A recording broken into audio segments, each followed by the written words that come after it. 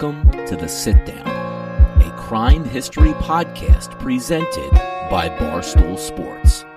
Here's your host, Jeff Nadeau. What's up, everybody, and welcome in to another edition of The Sit Down. As always, if you enjoy this video and you're watching us on YouTube, please hit the like button and let me know what you think of today's discussion in the comment section below. If you're new around here, you just haven't done it yet, or you're living under a rock and seeing this video for the first time, I don't know what you're waiting for. Hit that subscribe button below now so you never miss another sit-down video. If you're checking us out on audio through Google Pods, iTunes, or Spotify, welcome in. Make sure you leave us a detailed review and rate us 5 stars. Today, ladies and gentlemen, we are back, and as always, I am your host, Jeff Nadeau, and we are presented by Barstool Sports. Today's episode 104, is powered by Harry's. Make sure right now, if you're looking and you're in the mood, look, spring is here, spring is sprung, as they say, and Harry's has you covered with looking good. All your grooming needs are covered by Harry's. They have titanium blades made in their factory in Germany, and they're cheap and ergonomical. They look great on your bathroom counter, whatever you and wherever you have them. They've got body wash, they've got lotions, they've got gels, they've got razors themselves. Anything you need to take care of your grooming needs, you can get it right now at Harry's. Do what I did. Make sure you get your shave, and it's done by Harry's right now. If you go to harrys.com/sit, you can get a Truman-style shave set, a $15 value for as little as $3. They got you covered with replacement blades and everything in between. Make sure you go get that Truman-style shave set right now, $15 value, by going to Harry's. $3. Go to harrys.com/sit and make sure you look like me when you go out. I got to shave tonight, matter of fact. So make sure you go check out Harry's now. I know several people have. Go do what they did, harrys.com/sit.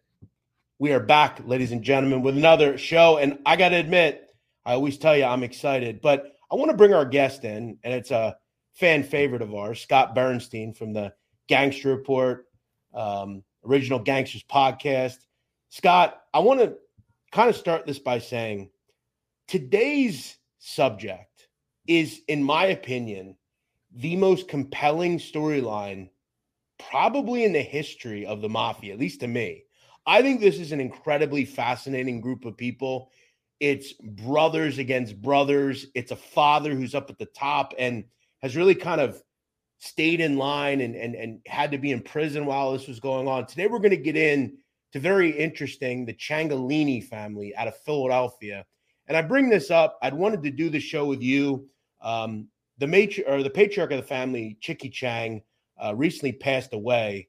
That's a very old picture of him, but he has a very interesting story.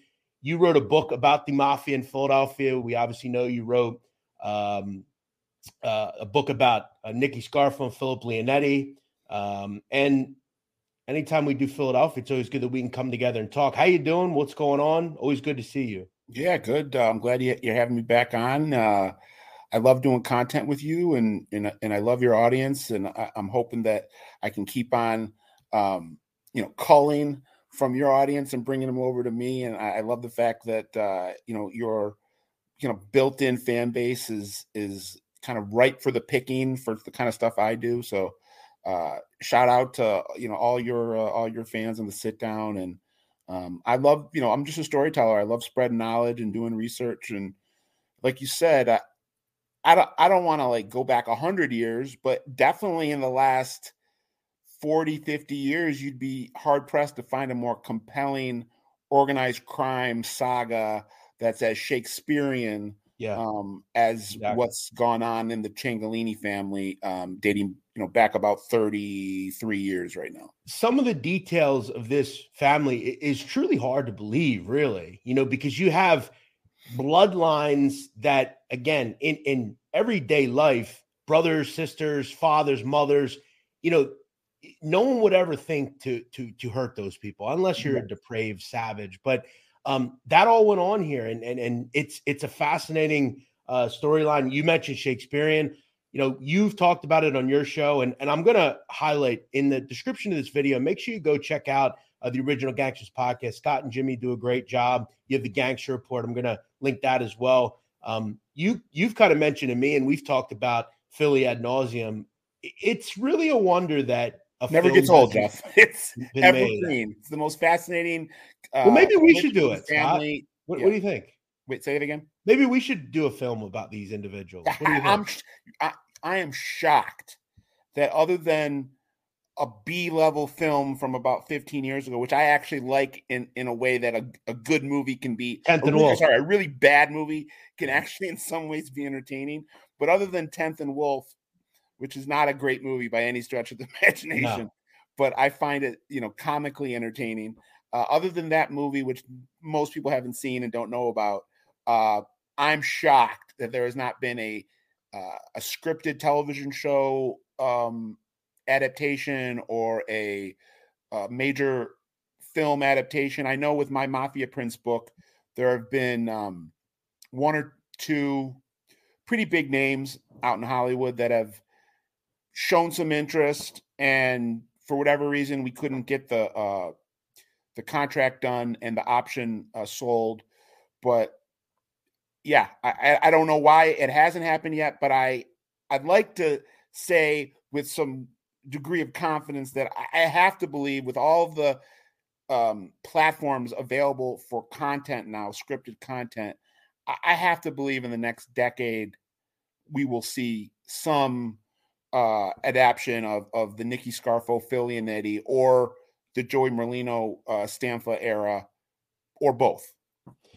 Yeah, so one of the things I'm going to start doing now that we're getting into the summer months and I'm a little bit more freed up is I'm going to do like critical film reviews of like mob type films. And I'm going to try to do like lesser known ones. And one of the first ones I was going to do was 10th and Wolf, because you mentioned like, I think sometimes with films, like it's really all about your opinion, right? Sometimes like I love The Irishman. Some people don't, right? Like I loved the gaudy HBO film. Some found it corny. Some people found it cheesy. 10th and Wolf, as you said, it had a pretty good cast. I mean, Ribisi and Dennis Hopper, and it's an interesting one. But I think James Marsden and Brian Dennehy. Yeah, Val Kilmer was in it, I believe. Yeah. I think, as you said, though, like a television series where you kind of start, even early 60s, like with some of the labor stuff that we'll talk about today with Chicky and some of those guys, and take it to like present day, it could be very, very well done with all the different storylines. But let's get into it. We're going to kind of, and I know you've talked about this, and I'll say it too. I did a show recently on the Pernas out of New Jersey. A lot of Pernas, right? It was a very confusing show, I think, for a lot of people. This will be as well, guys. There's a lot of Ciancaglinis, okay? It's confusing for me, and I'm an expert. Yeah. So just understand it with this. There are four central figures in the Ciancaglini family. There's the father, Joseph, Chicky Chang. There are three sons, Joe Jr., Johnny, and Michael. Johnny is the oldest, okay? And we'll kind of chronologically talk about it. But I want to talk about Chicky because we've heard a lot about his sons. We've heard about the brother against the brothers and the Merlino War, the Stamp War. But, Chicky is really an interesting character, man. I've heard you describe him at one point as like a goon, which he was, right? He's a big hulking dude. You had that tan skin, just a scary guy, really. And he was born in 1934, so he goes a long way back. But I found in some of the Philadelphia records that he has a rap sheet dating back to 20 years old. He was arrested in 1954 for some disorderly conducts and some assaults, but he really doesn't get going into much until the 60s. And it's funny because I told you I found a funny, it wasn't really funny, but it was an article that called him a unemployed iron worker at one point in 1967. And he was actually living in the area of 19th and Sigel Streets, which weirdly enough today, that area is about as African-American as it gets today. That is a Point Breeze, that's Stone Cold. That's Meek Mill territory. His grandmother was from that area. But Chicky started his life as a Teamster, right? He was in the Teamsters Union, was kind of down on his luck. And I guess he felt like, hey, I'm Italian. I'm kind of linking up with all these young guys. Maybe I can be used in some sort of way. And Scott, I found this crazy because even you didn't know this. I didn't know this either. I found this report from 1967, and it's hard to understand, but back then there was some dissent going on in the local Teamsters 107 out of Philadelphia, which had some connections to Frank Sheeran, who was very involved in this general area with the Teamsters. We all know him through the Irishman and Jimmy Hoffa. The local 107 in that area had some dissension. There were some dissidents that didn't like the mob involvement, and they were kind of speaking up, and they were saying, hey, we don't want this going on. There was a truck driver by the name of Robert Bobby DeGeorge. He had been threatened a couple of times. Hey, keep your mouth shut. Stay out of this. This doesn't concern you. I guess he gets into some sort of beef with the Frank Sheeran-led group, and they start kind of taking care of some of the dissidents here. Some sort of hit party is convened, and this is alleged. Okay, all these individuals beat the charge on this. In 1967, Bobby DeGeorge is shot multiple times outside of the local 107 at Front and Spring Garden Streets. I guess essentially this was a meeting between Frank Sheeran and DeGeorge, to which multiple younger individuals, including Rocco Turra, which is Louis' brother, Joseph Chicky Ciancaglini, and a guy called Patrick Abruzzi, allegedly shoot at Mr. DeGeorge and kill him. The return fire strikes Chicky Ciancaglini, and he can be seen here in essentially a wheelchair, because he went to the hospital after the shooting and said, hey, I don't know what happened. I caught this thing in my backside. And, I don't want to talk, but he would be subsequently arrested. So, Scott, this is kind of an interesting connection that shows how early Chicky got involved with enforcing back in the mid-'60s. Yeah, he came up in the ranks, as you said, as a Teamster enforcer. He made his bones, however you want to define that term, as a goon, like I've said, but he was a lot more than just muscle. Mm-hmm. He wasn't a knuckle dragger. He wasn't a guy that I think was low intelligence that just was dispatched to do muscle work. But that, just like a lot of guys, you got to get your start somewhere. And Chicky got started working, in the labor force, or working as someone to keep everybody in line in the labor force in the 60s. And it proved his merit to Angelo Bruno and the other leaders of the Philadelphia Mafia. And that's what I want to kind of strengthen. It kind of makes sense. As you do this long enough, you start to see the connections between these people, right? And if you read any of the testimony, I know Leonetti talked about it. Several different people talked about it. Ralph Natale mentioned in his testimony that he knew of Chicky as a guy who came under Bruno. And this is almost kind of laying the foundation for that. He does a favor or two for the Bruno group. He then starts getting connected with the Turras, who, if you know anything about the Turras, they would create the modern day 10th and Argon gang. Louis and Rocco Turra were from Darien Street, which is right off 10th and Shunk, 10th and Argon. It's right in the general area.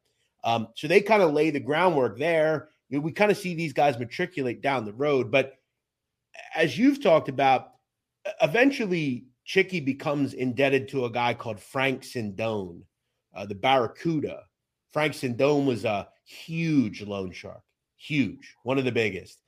Bookmaking, had drug dealing charges. This guy did it all, and was a guy who had some sway in the Bruno family. But everybody stayed in line, and eventually, Scott, we know what happens. Sindone starts proving some dissension. He goes in business with Tony Bananas, who wants to off Bruno and take over. And the auspice was that Sindone would be Caponegro's underboss when Bruno goes. But this was a big problem for Sindone. Yeah, I mean, it was a major miscalculation on the part of Caponegro and his brother-in-law, Freddie Salerno, and then Sindone. But if we're talking about the Ciancaglinis and Chicky, that whole situation actually allowed him an opportunity to make a jump to the Scarfo Testa camp, again, alleged. We don't have any convictions of this, but in the mafia, just like you heard in Goodfellas, like when someone's got to go, they don't send guys with masks and camouflage. They're sending your best friend to say goodbye to you with a bullet. And in terms of Sindone, his top enforcer was Chicky Ciancaglini. His top lieutenant was Chicky Ciancaglini. Chicky actually, I think one of the things that's interesting is that the books in Philadelphia were pretty much closed between 70 and 80. But there were one or two ceremonies, and Chicky got a button before the books opened up in 1980. So Chicky, was a made guy, was a guy that was probably in line to, I don't know this for a fact, but I would guesstimate that if the plot to assassinate Bruno would have been successful and Caponegro had taken over as boss and Sindone had gone as underboss, Chicky probably would have been slotted in as a capo. But again, he played the situation right, and he clearly wasn't held responsible for what those guys did, but he was the one that had to tie up those loose ends. And according to informants, he was dispatched to kill Frank Sindone, and he did. And from that, he took over Frank Sindone's crew. Yeah, Sindone turned up October 29, 1980 in trash bags about a few blocks from his house. And, it's interesting because when you look at the history of Philly, most notably, they are almost exclusively a group where you said it very succinctly. Your best friend, look at Savi Testa. Your friends kill you. You look at the Ciancaglinis down the road, family is involved. You look at a lot of this, it's always the person closest to you. And that's, again, these guys aren't stupid, right? Sindone didn't get to where he was by being a gullible guy. He knew that, he'd have to look over his shoulder, but he wouldn't necessarily have to worry maybe about Ciancaglini because he was his guy. So it makes sense. But the thing about Ciancaglini that I find interesting is Chicky was never charged with any, he's never convicted of any murder, right? And we'll get into what would happen. I think, there was a murder charge that was tied into the 82 case. Yep. So it was like a predicate. Like a conspiracy to commit. Conspiracy, a predicate act of the racketeering. I always, at least to me, I know and Sammy Gravano's done this, right? Sammy Gravano may have been involved in planning murders that he admits that he committed. And it's like, well, no, you may have only committed like 2, right? I always look at murder as, in the mob world, how many did you actually do or were convicted of, right? And Chicky, that was kind of rung up in the trial that he would have, which we'll get into. But what we find interesting about Chicky is once he becomes capo, he's still out doing work, right? Once the Scarfo regime takes over, it's possible that he's involved in several murders. Now, they were for different things, right? And what we know about Scarfo is, and you talk about this so well in Mafia Prince, is his obsession with taking out people that weren't going to get down or lay down, as they say. There was a guy, Calabrese, that's killed in 1981, I believe. A lot of people believe Chicky was involved with that, and that was because John Calabrese didn't want to pay a street tax. There was a guy, Alvin Feldman. This was back in 1974. Yeah, was a Jewish guy. Yeah, he was a guy who, and what we found out about Philly is they had their hooks in everybody, whether it was Irish, Jewish, whoever. They were taking some sort of piece from you. Alvin Feldman didn't want to kind of comply with it, and what I found interesting, Feldman was from what I gleaned from talking to people that existed in that orbit. Alvin Feldman wasn't a rival, at least until he found his way onto the bad side of Nicky Scarfo and those guys. But Feldman was like friendly with Scarfo and Testa and Phil Leonetti until he wasn't. Right. And in that world with those guys, you quickly get pulled away. And informants say that Chicky ice picked Alvin Feldman to death. I've also heard rumblings, and I've seen this on several sources, that what I always find interesting about the mob is the hit teams they create. Supposedly, from what I understand, certain Chester guys were involved with that as well. Joe Scalite and Santo Idone, supposedly, in some sort of planning, or I don't know about involvement, but some sort of planning. Sindone, or not Sindone, Chester, they called him Chester Sam. Sam Idone was, he was the capo of that faction. And was a old school guy that went all the way back. I think him and Scarfo had done a hit together in the 50s or 60s. They're another really interesting group, because when you think about Philadelphia and how burgeoning it was at that time under Angelo Bruno, I mean, they had so many different crews. I mean, they had the Chester crew, they had a Jersey crew, the Trenton crew. Philly at one point, and we always talk about like the Merlinos and the Scarfos, but under Bruno, they had so much. They had so many different little factions and connections up to Buffalino and New York, and just an incredibly powerful individual. One of the things that I find interesting in terms of murders that Chicky was implicated in, but again never charged. I think there is speculation, or at least a pretty good notion that after Bruno's killed, anybody that knows Philadelphia, Testa was killed a year later, and then you have to do the house clean just like you did with Bruno. You have to kill all the people that were involved in the conspiracy.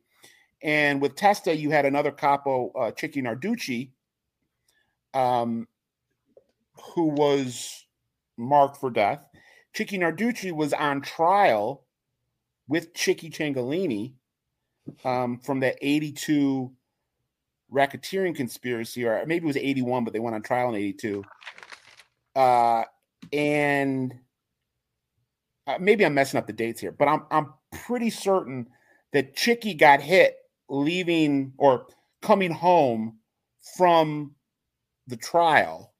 And the speculation is that Chicky made the phone call, or let's say Chicky Ciancaglini made the phone call alerting the hit team that Chicky Narducci was on his way home. And Chicky Ciancaglini and Chicky Narducci were co-defendants in the case that was, in federal court. Yeah, there's a lot of, as we know in the mob, there's a lot of different people involved, right? So you got to kind of be really succinct with details. But you're right, 100%. Two different cases he would grab in the 80s, Chicky would, Ciancaglini, 81, 87. But by this point, he has 3 sons, right? And we talked about them before. This is kind of a notable photo. It's probably the only known photo of them all. Of the 3 of them together. I love it. It's one of the greatest photos ever snapped. This is a stone cold. Like, if you ever ask me, like, what did the 80s look like, right? This is kind of, I mean, they all look the same, don't they? I think this is them walking to a court hearing. That looks like South Philly to me, but I could be. Yeah, you're right. They're not dressed. You're right. They're not dressed up. And if you notice in the back, that looks. I think like it's around that time. Yeah, that Chicky was facing that 81 case. That looks like some kind of like bar or something. Maybe they're outside of. And then it's. Should we ID them? It's Mikey on the right, Johnny on the left, and Joey at center. Yeah, Joey was smaller than the other 2. Right. And if we remember, Johnny Chang, who weirdly enough is the only one around today, is the oldest, right? Yeah. So as you kind of talk about, Nicky Scarfo takes over after Testa and Bruno are killed, in and around the early 80s, that's 82. But by 87, Nicky Scarfo is jammed up. Now, in 87, this is where Chicky, he had been facing another trial in 81. He gets kind of hemmed up on everything. I'm pretty sure Chicky got locked up in 83. So Chicky was off, at least in terms of the streets, was off the radar halfway through the Scarfo regime. Right. So, and remember, he goes away in 83. He doesn't see the light of day on the street until 2014. He gets essentially a 45-year sentence, right?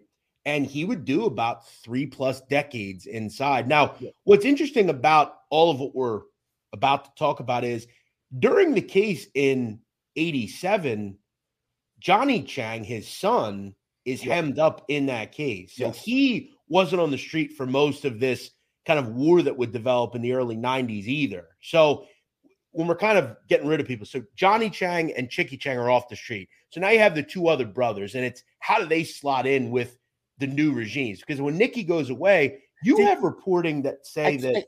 Wait, hold on. I could be wrong. Was Johnny Chang the 87 case or like the 90 case with like Patty Specs and from what I know, Johnny Chang went into prison in the late 80s. Yeah. Okay. I know he was off the street by the 90s. Yeah. And I think he comes home in 95, right? Yeah. So, and as we know, there's a lot changing. And as your reporting says, you have some information that says within weeks of Nicky Scarfa going away, Mikey Chang and Joey Merlino are, they're thick as thieves as friends. They went to school together. And Mikey was part of that group that we see today, right? Mikey Chang and Joey start kind of putting their heads together and saying, all right, this might take a little bit of time, but we see an opening here. We're up and coming. We're the sons of royalty, essentially. And there's a power vacuum here.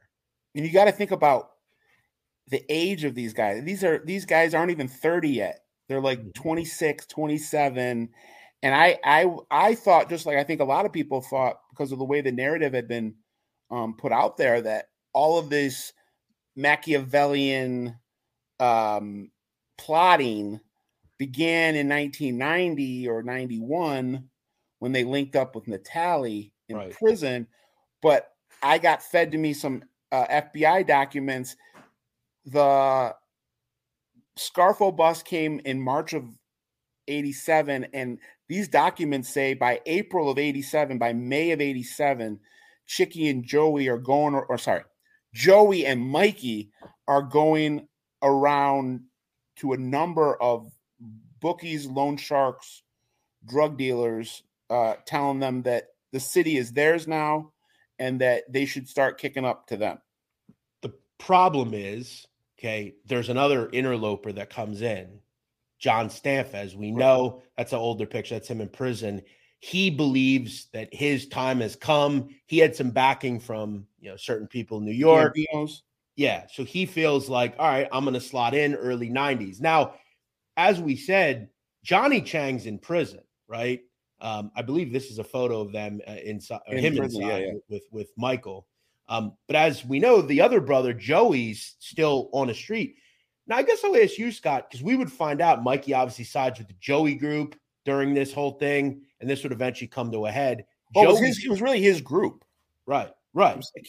Michael was the brains behind it. Joey sides with Stanfa, who was Merlino's, obviously rival and guy, as far as they were against each other.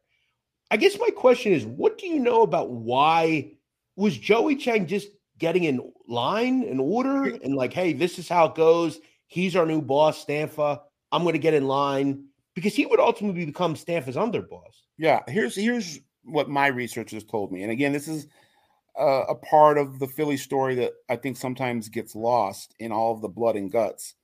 And believe me, it's as sensationalistic as you get in the world of reporting that we're in. And I'm not blaming reporters for not scratching deeper, because there was so much at the surface to write about and talk about. But from what I can understand, the Joe Chang, Mikey Chang rivalry dated all the way back to when they were little kids. This wasn't something that just popped up when they were in their early 30s. There had always been animosity between them, dating back to when they were in elementary school and junior high school. Maybe it wasn't full blown under the surface kind of stuff, but they were, from people that know them, that told me that they were never close. Johnny was always the peacemaker. Everybody loves Johnny. I don't think Johnny isn't a guy that I think he's someone that doesn't elicit a lot of bad energy. He's someone that I think most people that know Johnny Chang like Johnny Chang, just like they like Chicky. Mikey, on the other hand, was a lightning rod. and was a force of nature, was just a hurricane of a human being, and you either loved him or hated him. Joey, I think, had a little less of a personality, but as you pointed out, he put all of his chips in the middle of the table with John Stanfa. But that's another miscalculation on Stanfa's part, not understanding the history between the brothers, thinking that he names Joey Ciancaglini his underboss, that's going to rein in Michael. One of the things that I've talked about, and I always have said this, people will always, who's the worst boss in the history of the mob, right?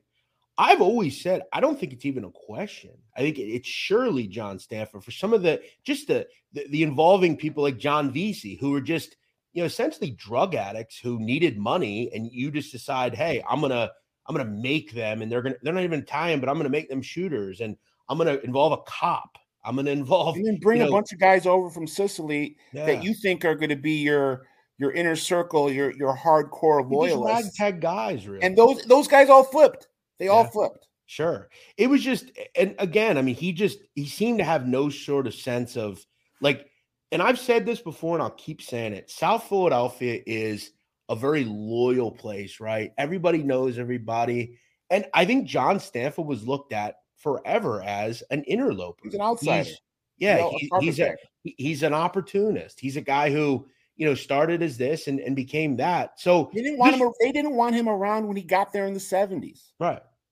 And you look back to the most notable thing of what we know about Stanfa before he becomes boss is he was the scumbag who somehow got away when Angelo Bruno was killed, and he's the driver that night and somehow doesn't get killed. Well, so the two people that survived those purges from the Bruno and the Testa murders were Pete Casella and John Stanfa, who were both Casella was at the tip of the spear for the Testa murder, and Stanfa was at ground zero for the Bruno murder. Literally put the window down so Tony Bananas could put a shotgun behind Angelo Bruno's head and blow it off. And they both were able to skirt the purge. And that was directly tied to the fact that the New York five families, for whatever reason, called off the dogs and told Philadelphia to give those two a pass. Casella was kicked out of town and had to go to Florida, but Stanfa didn't just stay around. He rose to be the boss. Stanfa did what we would call he kissed the asses of the right people. And he waited for his turn, and his turn came. Now, these young guys are saying, well, wait a second. Hold on. First of all, we've been around too. Our fathers are royalty in South Philly. We're all cool. So we're going to say, you know what? Vafangul, in a way. We're going to take over. And this is what happens. A war ensues. And you have brothers against brothers. You have Joey Chang against Michael Chang on a street. You got the father and other brother inside saying, hey, hold on. We're going to try to mediate this. Don't create a war here. Get in line, play ball. We're old school. And they don't want to play ball. They're on the street, plotting.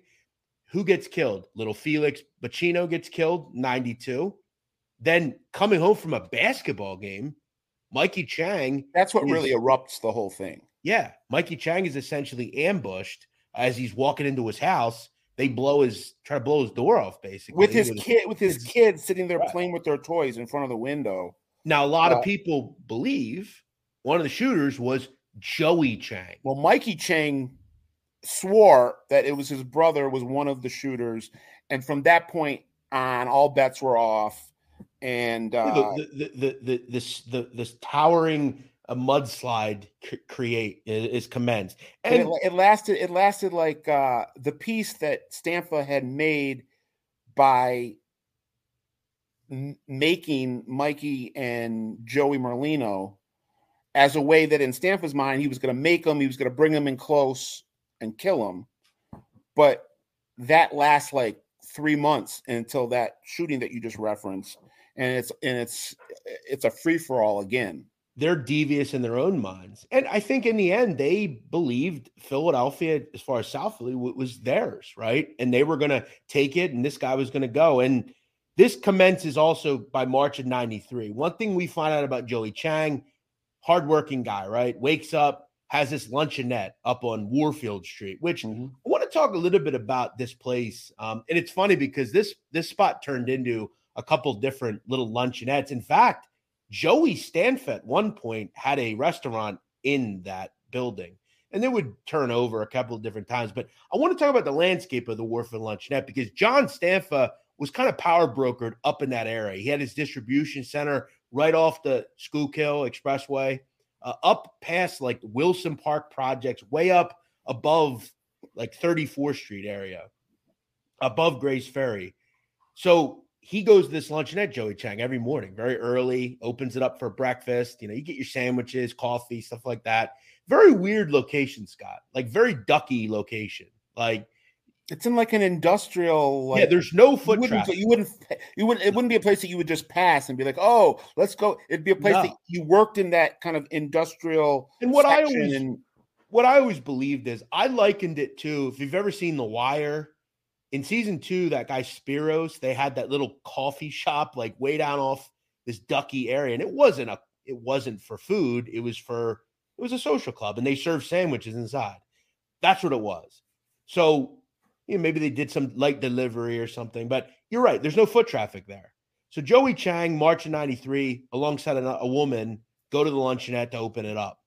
And this is what they call the only recorded hit on audio we have.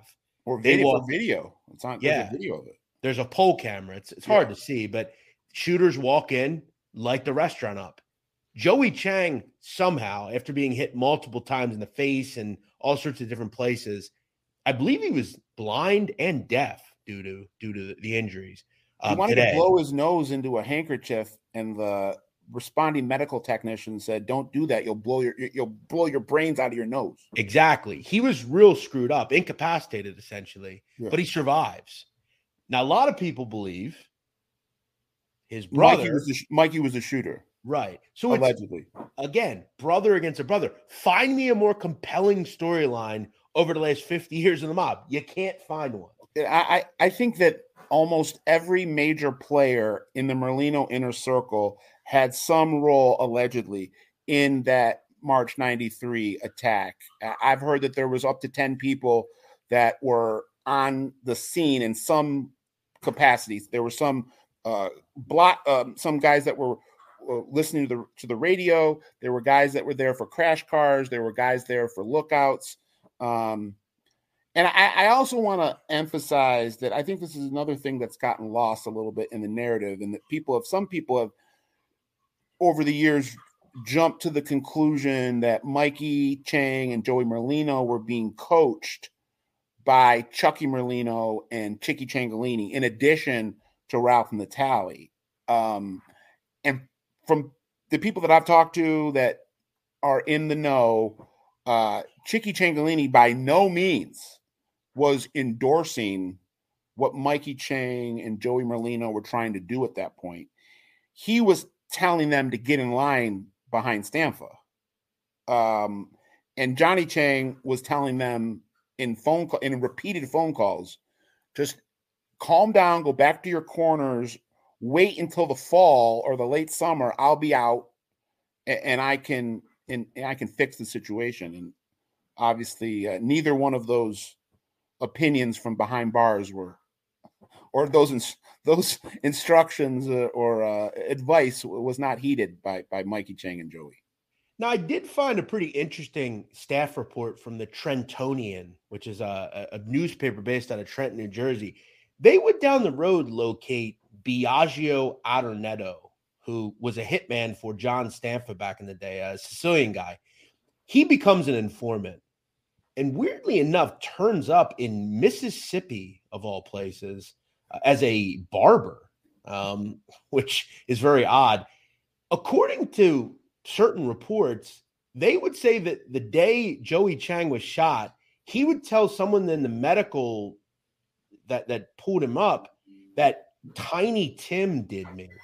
And that was a reference to Biagio Adornetto, supposedly. Now, Adornetto responded to the Trentonian and said, this is just bluster. This is the Merlino faction trying to say that I had something to do with this.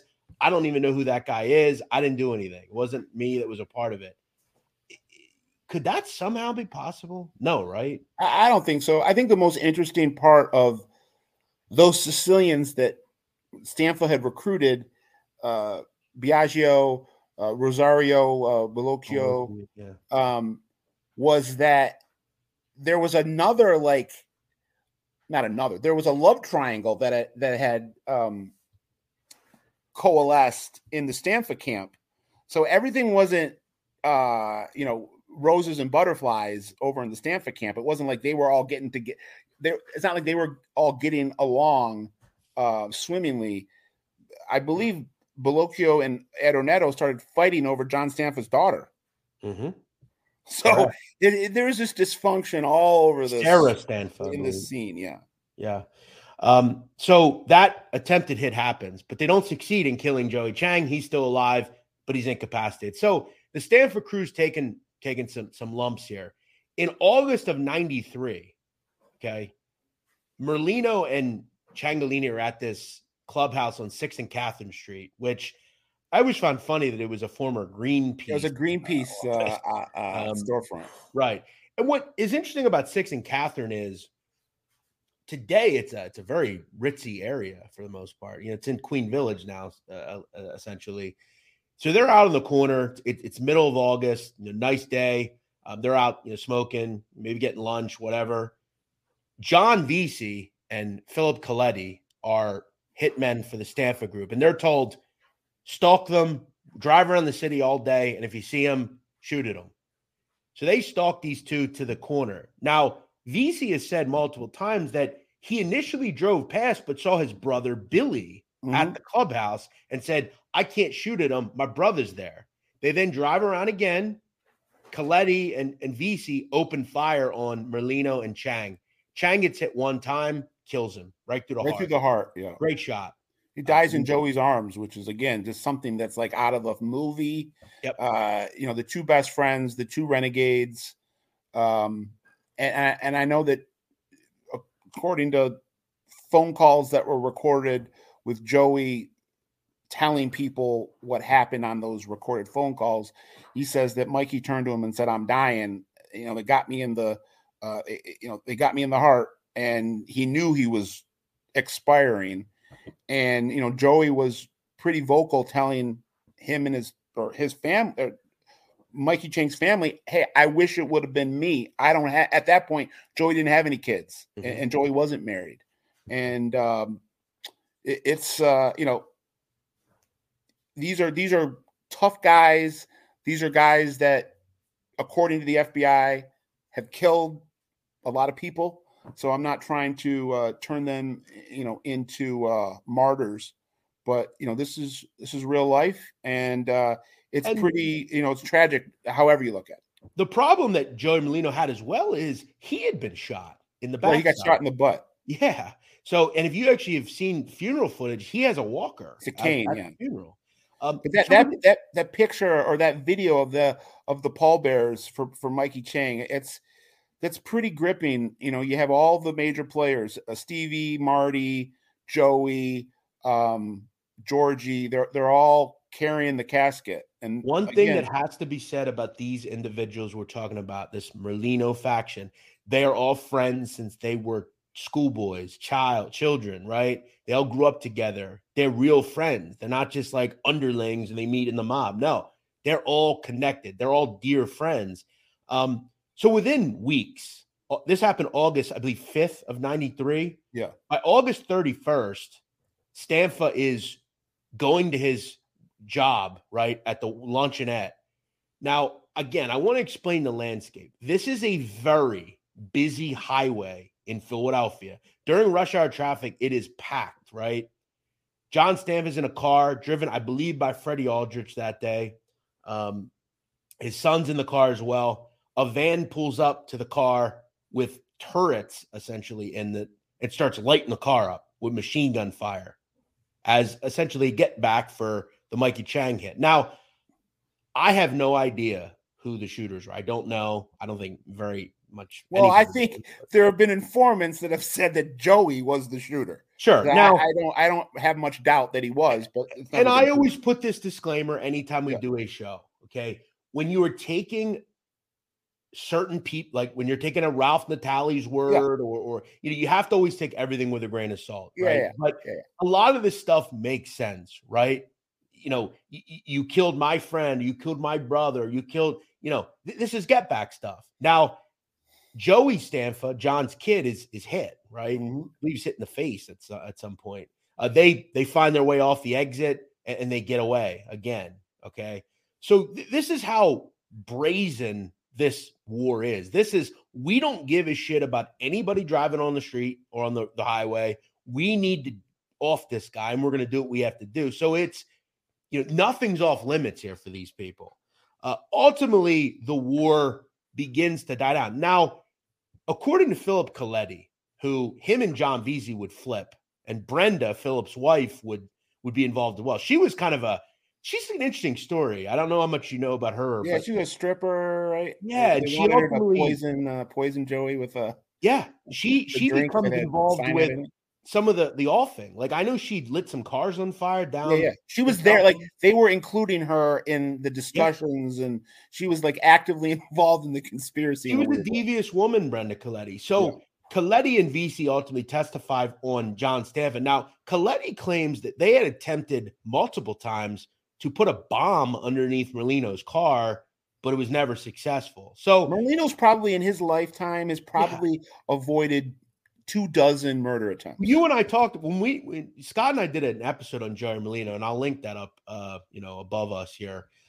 We kind of talked about how Joey is like a cat, right? He's got 9 lives. Forget about 9 lives. He's got 99 lives. 90 lives, right? Yeah. So Joey, through all this, gets through unscathed. Okay, and everything that he wanted to happen by the mid-90s happens. John Stanfa gets jammed up, and John Stanfa is still sitting in federal prison to this day. And him and Ralph Natali, as we know from years before, they had planned a takeover. Didn't really have to take much over. It was there for the taking. Now, when we look back at where we are with the Chang family after the dust settles, right? And then we'll get into some other kind of speculation. Joe Chang Sr. is still in jail. He would get out in 2014, and we would see him pop up in more of, I think, just a retired role. Yeah, kind of like a ceremonial. Yeah. He wasn't active like a traditional gangster would be active. He was just, he was this OG that people had immense amounts of respect for, who would give out advice if he was asked, and stayed, every day he'd be at Stogie Joe's. You could see him out in the morning with his coffee and his newspaper, and he'd hold court there. But he wasn't someone that was jumping back into the fray as was speculated when he came out. I mean, if you wanted to say anything, he was, I think the term that I've always used is like emeritus, like your resume and your track record has afforded you this opportunity to kind of be in the life, but not in the life at the same time. Anybody and look, I know many people in that area. Okay. I have never heard a bad word about, and I got a lot of flack on TikTok for calling him a legend. He was a legend. He was. In South Philly, he was a legend. You look at this is a guy who had been around since the early 60s, did 30 plus. Look, I don't care who you are. You do 30 plus years in federal prison. There's something ethical that you can respect about that, right? And he looked pretty good. I mean, he came out and he was, he's a thoroughbred. Look at, this at the guy. This is a guy who could line up and play defensive end for the Eagles. I mean, and I think this is where you relate to today. We always hear the old adage, they don't make guys like that anymore. These two people right here, I don't think they make guys like anymore. They're just different breeds. And and real quick, I don't fault them for doing what they did, right? They lived in that area. It was part of the game and they played it, and, they did their time. And, I'll get to the others, the son, John, as to what happened to him. But it's funny because I remember, and I've been to Stogie Joe's several times. It was common knowledge that there was an FBI van parked up the street. I mean, they watched Chicky wasted time, wasted money, wasted resources. He's in his 80s. He died in March 2023, quite recently, about a month ago. He could have been. I've said this before. He could have been boss if he would have stayed on the street. Sure, he would have been the guy taking over, not Stanfa. like high level, even like and I'm sure he's, hey, this is what I would do, is what I would, I heard there were guys that came from all around the country that came to his funeral. That you had guys from all 5 families that came in. He had a big contingent of Genovese, a big contingent of Lucchese's. Yeah. This is a guy that a lot of people, respected. And look, at 88, I mean, he's still being watched, and I think this also goes to the higher level thinking of like, why in 2023 are we putting resources into watching an 88-year-old guy with an Italian? Jeff, it's only in Philly, man. Yeah. I mean, I guess I'm telling you, other cities, they've chopped their OC, federal law enforcement budgets. But Philadelphia is it's a whole other animal all to itself. But and this goes back to the thought of like, it's personal, frankly. I mean, it's between the feds and the Merlino crew, it's personal. But you have places within miles that are making hundreds of thousands of dollars a day selling fentanyl. Like, but it's not as sexy for those FBI agents to come in with some no-name gangbanger. No. It's sexy to say, "Oh, I busted Joey Merlino," or "I busted Stevie Mazzone." And that's gonna, that's the thought is, how can I advance my career? I'm not going to advance my career busting some corner boy in Kensington. I'm going to bust my career by busting Joey Merlino. So we see in the background of this photo, John, who, is still around today. Johnny Chang is an interesting, enigmatic guy because he would come home kind of after the dust settles, right? And he, interestingly enough, slots in with the Mikey Chang, Joey Merlino faction. His brother's gone. His other brother is incapacitated. And to this day, I don't believe they speak to each other. I heard they were both at the funeral, but they were on opposite sides of which makes sense of the building. We can understand that. But I think one interesting kind of involved, and listen, I want to again make this clear. This is a very touchy subject. There is no charges that have been brought in the case of Billy Veazey. But I want to talk about a 60 Minutes interview that John Veazey did, because the Changs, including Johnny's wife, Kathy, were involved in that documentary. And John Veazey believes that, as we know, he testifies in, 95, his brother shot the morning he testifies in the area of Bouvier and Oregon Avenues. Just little Jimmy truck goes right into the house, and he's killed at the scene.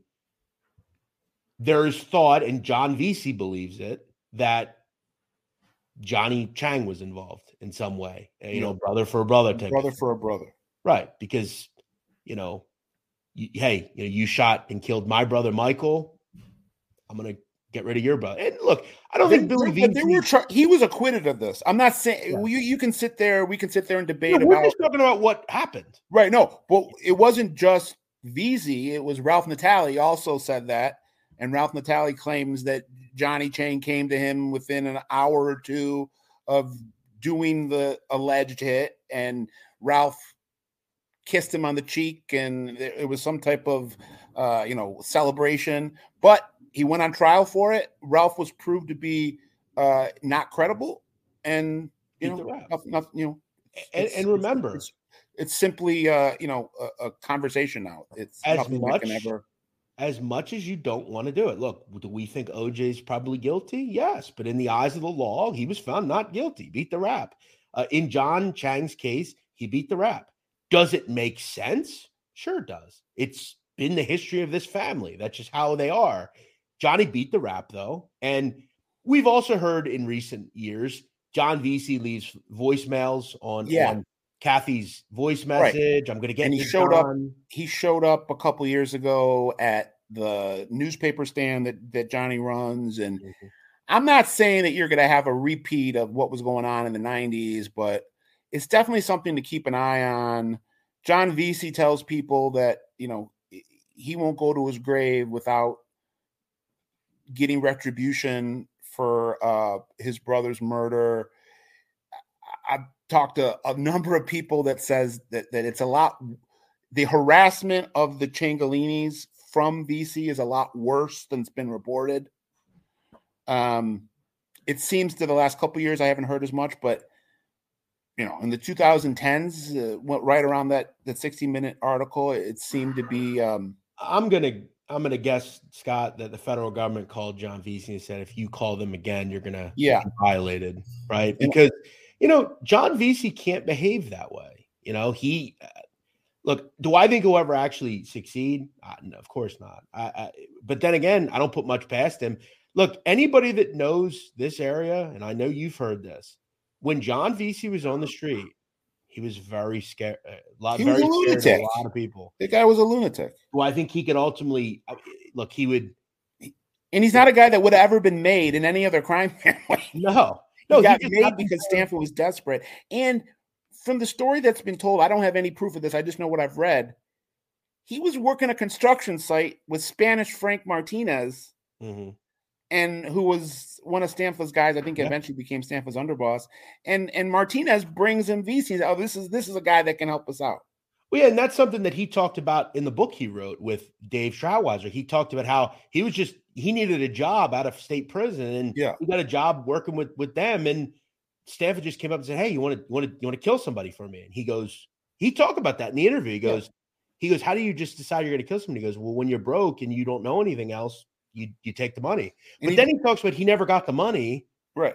For the $10,000 that he was owed. He never got the money, but he didn't understand protocol, and he would go up to people and be like, "Are you a made guy? I'm a made guy. Are you a made guy?" It was almost hilarious on how he behaved. But we take it to present day. Obviously, Michael is dead. Joey Chang, I've never seen a photo of them together. It doesn't look like they have any relationship. As you said, he was at the funeral, which we could expect. Johnny was ultimately hemmed up in the early 2000s in that case involving Joey and those guys, and he would do some prison time. I remember he was arrested. I remember he had the glasses and the haircut. I remember seeing that on the news. He's out now. He actually turned up in a parole violation for Joey Molina. Joey, went down and met with him down in Miami. Joey's has been in South Florida for the last 12 years. But Johnny's, I don't think he's ever going to retire, but I think Johnny is someone that's incredibly smart, and he knows who to talk to, who not to talk to. He's someone that right now is feeling very lucky. He had some serious health problems that he's been able to overcome, and that kind of put him on the sideline for a little bit. I know that he was incredibly thankful and cherished the 10 years he got to spend with his dad at the end. And he was with his dad, I think, almost every day, as well as Mikey Chang's son was someone that I know that was driving around Chicky. So Chicky got to reconnect with at least with Johnny. And I'm not sure what the relationship between Chicky and Joey Chang was. I know that. Well, I guess my question would be, and I was always curious about this, what would Chicky have to be mad at Joey for? I mean, no, you're right. That's why I don't want to speculate. I have no idea what their relationship was. If he would go see Joey without Johnny and then go see Johnny, I don't know. And this is the sadness of that life, right? Because you look at Johnny, right? He's he's in his 60s, I think, at this point. Doesn't really have much left. Has his wife. I don't believe they have any children. He actually turned up, Johnny, he had a newsstand called Nita's. It was in the parking lot of Chicky and Pete's on Packer Avenue, a big sports bar in South Philly, right by the stadiums. And Dave Schrautweiser was pestering him for a while and asking the lottery commission as to why he has a newsstand. And there is it's one of the funnier back and forth. Have you seen the back and forth between him and Schrautweiser? Yeah. Very funny. And I guess, his wife. They have the Philly guys have a love-hate relationship with Dave. Yeah. No, they definitely do. And, Johnny kind of just says to him, get out of here. Like, why do you keep bothering me? And essentially, but I will say this about them. Dave keeps them in the news, though. I mean, and they love the headlines. So it's like, for them, it's like the gift and the curse, because there aren't many other cities today that still cover the OC in their city like Philadelphia does. And these guys I tell anybody that's not from Philadelphia, I'm like, if you're not there, you don't understand it. I was like, they cover Joey Merlino and his crew like they're the Philadelphia 76ers or the Philadelphia Eagles. That's the level of celebrity and notoriety that those guys get. It's not like that anymore in most other cities. Well, I remember even New York. I used to see Johnny Chang many a weekend at Memories in Margate. His wife, very nice woman. She worked the bar in the back, in the back left corner. Nice people. His wife used to get me drinks. Nice lady. Attractive lady, very attractive. Oh yeah, beautiful. Very, very pretty woman. Most of the wives of these guys are. They do a good job in choosing their women. I give them that. So yeah, I mean that's that. I mean they're a fascinating group of people. And this is, I think, one of the stories that I found when I was younger. I think what made me kind of be fascinated by these people, just these kind of stories, these, as you said, Shakespearean type of stories. Like you have brothers pitted against brothers. You have a father who is unable to do anything. I'll ask you though, and it's kind of a question as we end. Let's say Joey Chang Sr., so Chicky's on the street. Do you think this all happens still? No. Of course not, right? Not at all. No. I'm not saying that Joey and Mikey would have been best friends. They probably would have always had that brother rivalry. Do you think it's possible that Chicky kind of said Chicky's probably the boss after Testa or Nicky, right? Well, oh, you mean if Nicky's not in the picture? Yeah, so let's say Nicky goes away and let's say Chicky never gets 45 years. Yeah, Chicky would have been the boss. Right. He would have been a great boss. And there never would have been a Stanford. Yeah. There never would have been a Stanford probably. And this, you may have all three brothers and they all could be close today. You don't really know. But this is the seat and the life that this is. And it's always fun to play like what if Stalvey Testa never gets killed? Like there's so many storylines about Philly that make it so interesting. And the way it happened is super interesting. So it's a story that I there's a lot of dynasty families in the mafia, right? You have the Persicos and the Gottis and the Franzises and the Pernas and these littler groups. And then you have the Changs. This is the most interesting, though. The Pernas are incredibly close, all of them. Well, I'll tell you the story of the brothers and the brothers Ciancaglini going to war with each other. I can really trace my entire interest in Philadelphia can be rooted back to the first 3 or 4 pages of The Last Gangster. I read The Last Gangster before I read Blood and Honor. So I know you're supposed to read Blood and Honor before you read The Last Gangster, but as a kid in my 20s that didn't know anything, I remember being a Borders and I picked up The Last Gangster, and that was my introduction to the Philadelphia crime family. And I remember reading those first couple of pages, and just like all great books do, they kind of open with kind of a scene from maybe midway into your story, and you get, you have that lens in, and then it draws it back, and then you go backwards to go forwards.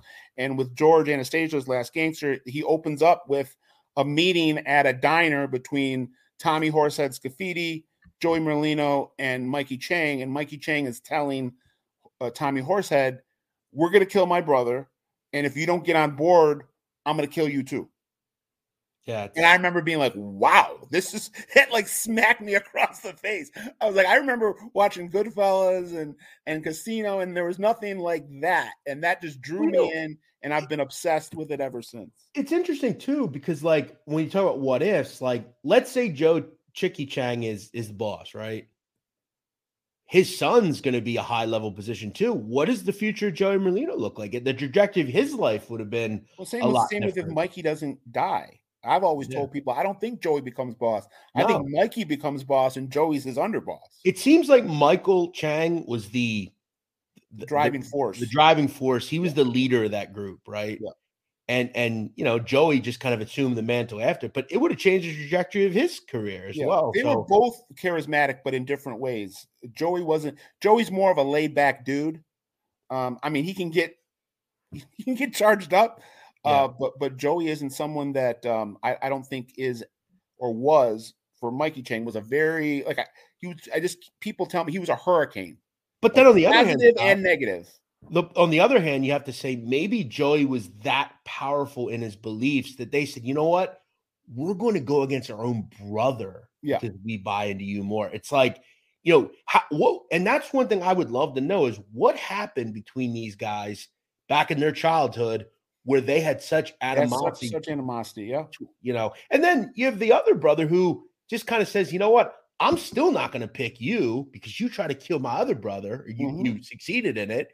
I'm going to go with my friend, right? Yeah. Like, because to me, look, blood is thicker than like a friendship, all due respect. If my brother needs me over my friend, I'm going to pick my brother. But it's interesting to think about. And it's funny. We're Scott's audio or videos went out right as we finish here. We still got you, Scott? I think we've lost him. But what I will say as we wrap up, and I'll wait, see if he comes back. Do me a favor. Hit that like button. Make sure you subscribe and go check out Scott's stuff in the description of the video. Scott is a terrific and esteemed author, wrote the terrific Mafia Prince. He's at the Gangster Report, one of the best news sites for organized crime in America. He's got the Original Gangsters podcast with Jimmy Buccellato. They do some great work. And we kind of coexist and work together on some things. So it's really nice to have Scott as an emissary in all this. And we always have some great conversations, him and I, especially on Philly. And what I'm going to do in the next month or two is we're going to get him on to do a Detroit episode. We're going to do some Detroit stuff. Scott's kind of the foremost authority on the Detroit partnership. So you can look forward to that. I got a lot of cool things coming here on the channel and on the podcast. So make sure you continue to stay tuned. I really appreciate all the participation each week. I thank you guys for checking out the sponsors, and make sure you go check out harrys.com/sit. Get yourself some grooming tools, including razors and body wash and shaving cream. But I just thank you guys every week for checking us out. And by the way, if you want more great sit down content, check us out on TikTok at Sit Down Crime Pod. I'm up over 65,000 subs. So do me a favor, check all that out. I will talk to you all again soon. I am out of here. I thank you again to Scott Bernstein for coming on. And we'll be back next week for episode 105 of The Sit Down. I hope you have a great day. We'll see you next week here on the show.